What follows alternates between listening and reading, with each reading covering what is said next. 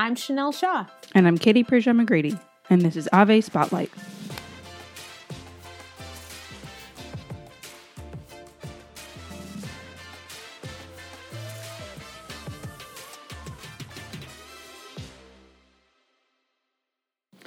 This week on Ave Spotlight, we are visiting with Father Trey Angie, a priest of the Diocese of Lake Charles, about the old tradition of a St. Joseph's altar. Welcome to Louisiana, where that's what we do. It's actually kind of the perfect intro, Father. Can you tell us a little bit about who you are and where you're from, and maybe how you became a priest? Well, I'm from Lake Charles, Louisiana, and I grew up there and, of course, have a huge Catholic family, Catholic Sicilian family. And so we're of course, got lots of cousins, lots of family members, all from Lake Charles. And eventually I went to Catholic school at St. Louis Catholic, and then went to McNeese State University, and then moved to Texas to go to Austin. And I was there in Austin and realized that God was calling me back home.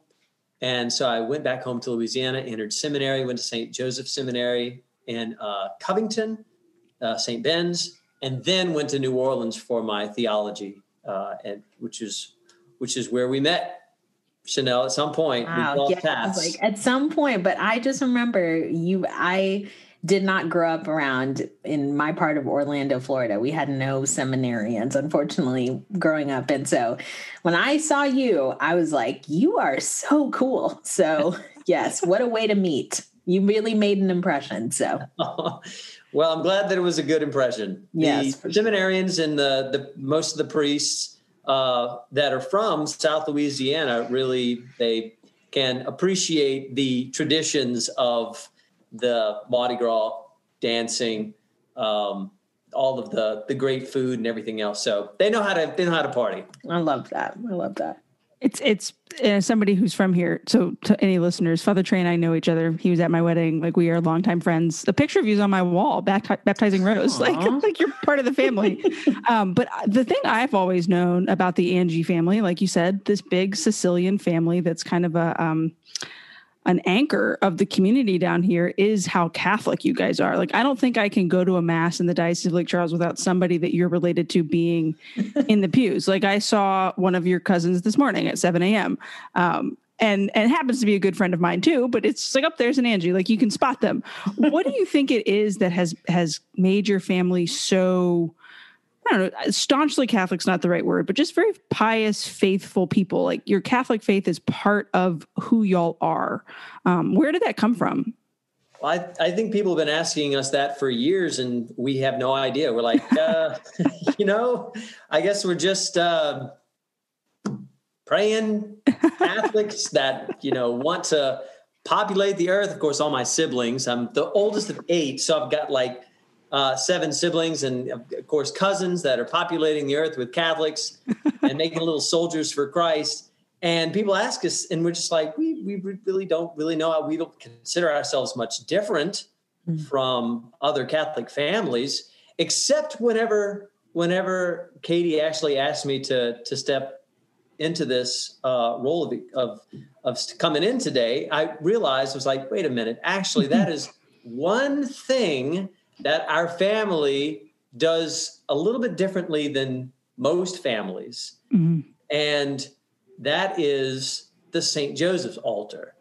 Our family really celebrates St. Joseph a lot, and we always have, not just like a Year of St. Joseph thing. Let's pray to him, or let's have an altar. No, we've done this since I can ever remember. Our family has always had some sort of a devotion to St. Joseph.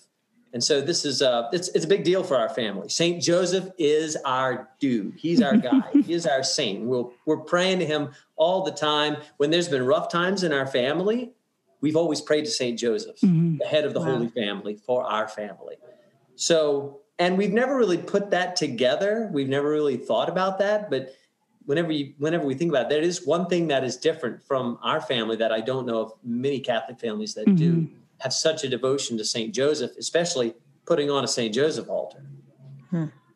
Wow, that's awesome. I had never seen the St. Joseph altar until I moved to New Orleans. And I went to St. Patrick's downtown, and they had their St. Joseph altar after Mass. And it was just a whole room of pie and cookies and cakes and lemons. And it was just so amazing. And so that's super cool. As you were growing up, like in your family, so you were saying that you guys never felt like you were doing anything different from any other Catholic family. That's awesome. So was there something besides the St. Joseph altar that you did as a family that helped in your formation to become the priest that you are today? I do believe it was a lot of prayer, but especially from the matriarchs and patriarchs from the family, who were a very inspirational member of the family. Each of my grandparents and great-grandparents. I remember my great-grandmother, Mama Jo Calora, would always tell me, I'm praying for you, I'm lighting a candle for you, and I'm praying that you'll, find your vocation. I think you're going to be a priest. And I'm like, well, whatever. I don't think so, Mama.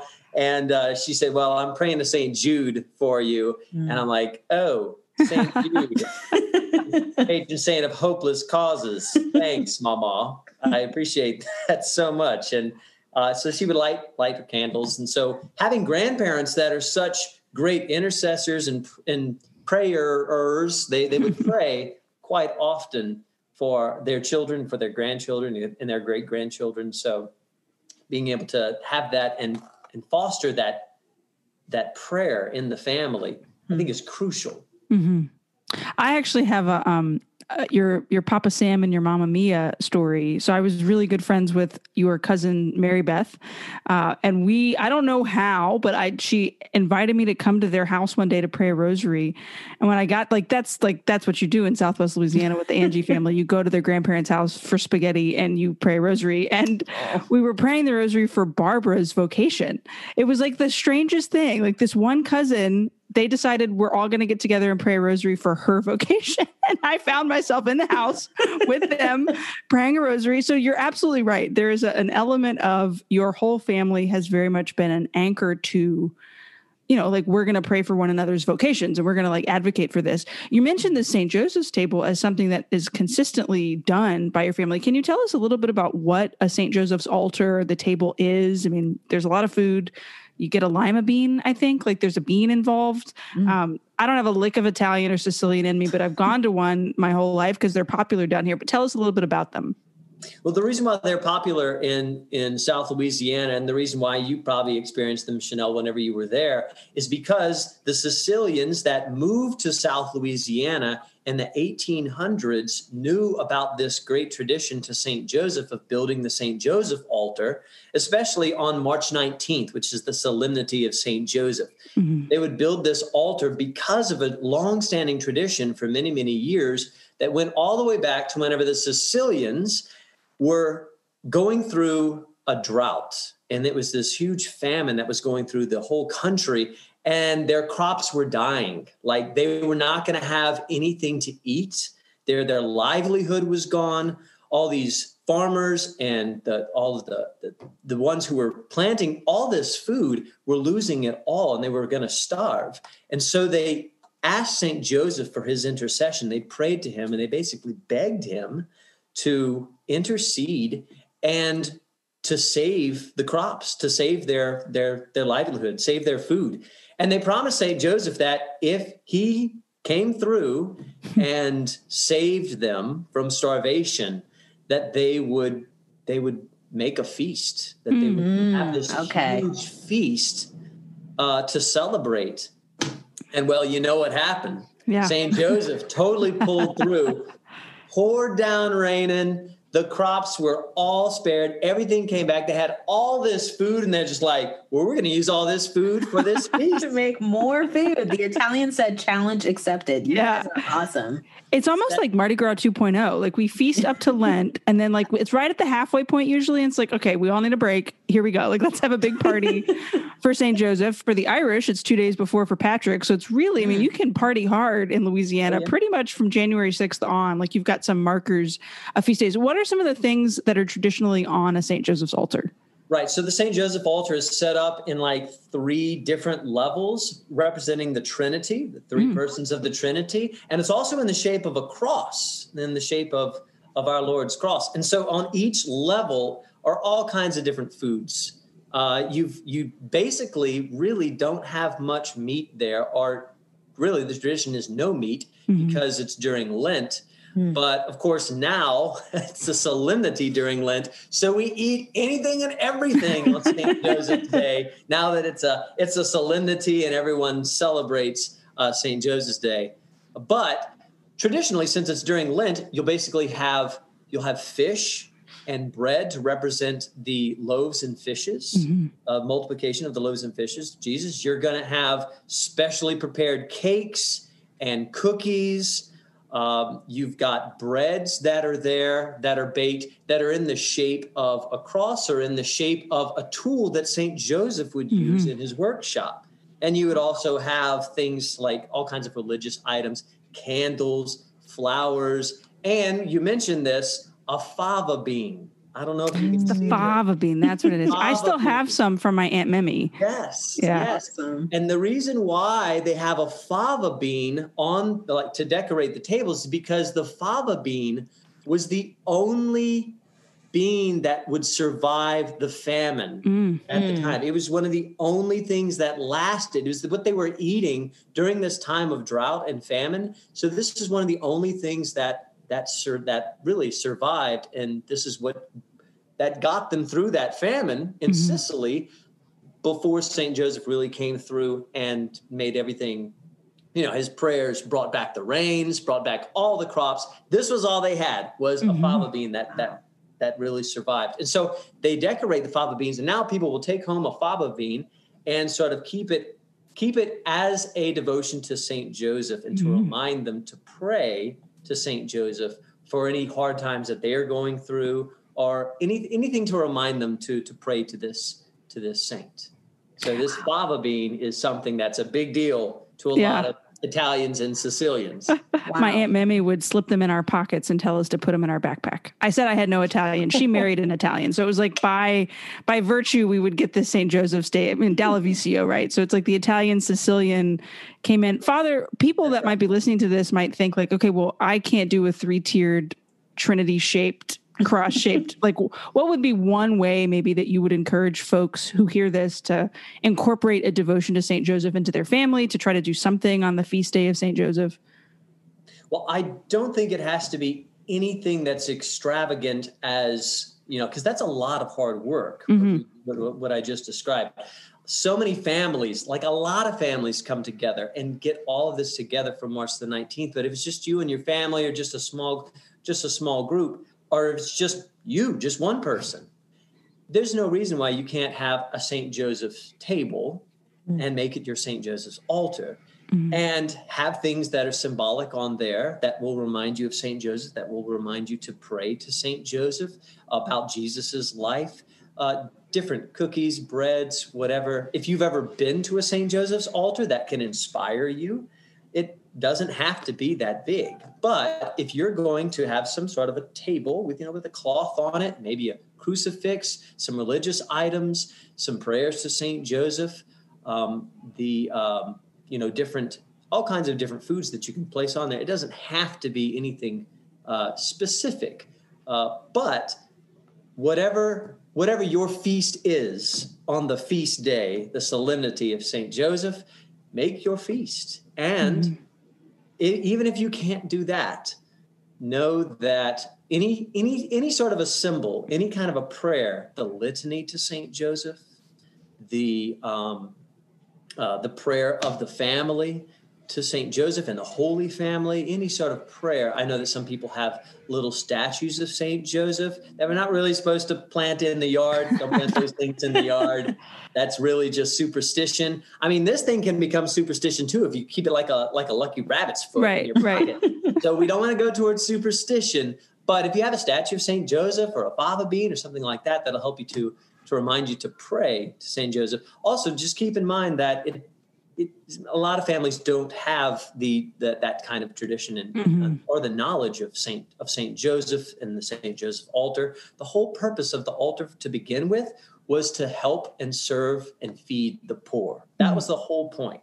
And so all the poor in the town of Sicily would come to the St. Joseph altar to be fed on this feast. And these families who could put things together, who were having all of these extra crops, would put it together to feed the poor. And that was the whole point. Prayer to St. Joseph, feeding the poor, and offering as some form of almsgiving too.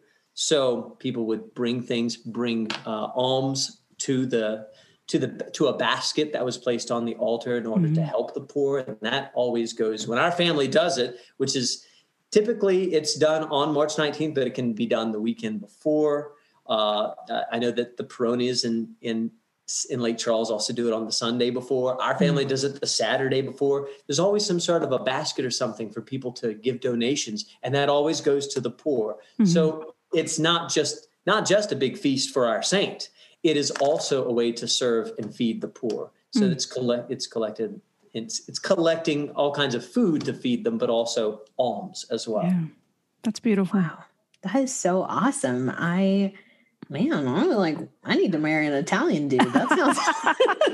You need to come back to New Orleans. I was going to say, come to Louisiana. Hey, there's an Angie floating around, I'm sure. Right? Somewhere. I got an Angie floating around. Yeah, I got a lemon or something with, do you know what that's about? There was like a lemon on our. Yes. Okay. Yeah. I got a lemon or something when I was in New Orleans. So can you actually remind me what that's about? Maybe that's another tradition that's big time in New Orleans. And these traditions just kind of develop. It can also be like a superstition in some ways. So you just have to be careful.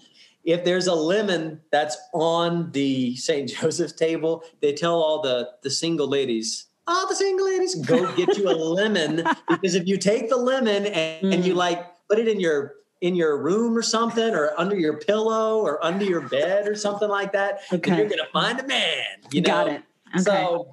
Okay, well, I just came back from the grocery store, but I'm going to leave and go buy some lemons. Great.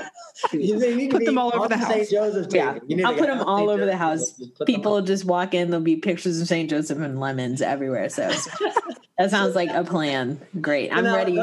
The power, we have to remember, the power is not in that lemon. It's not.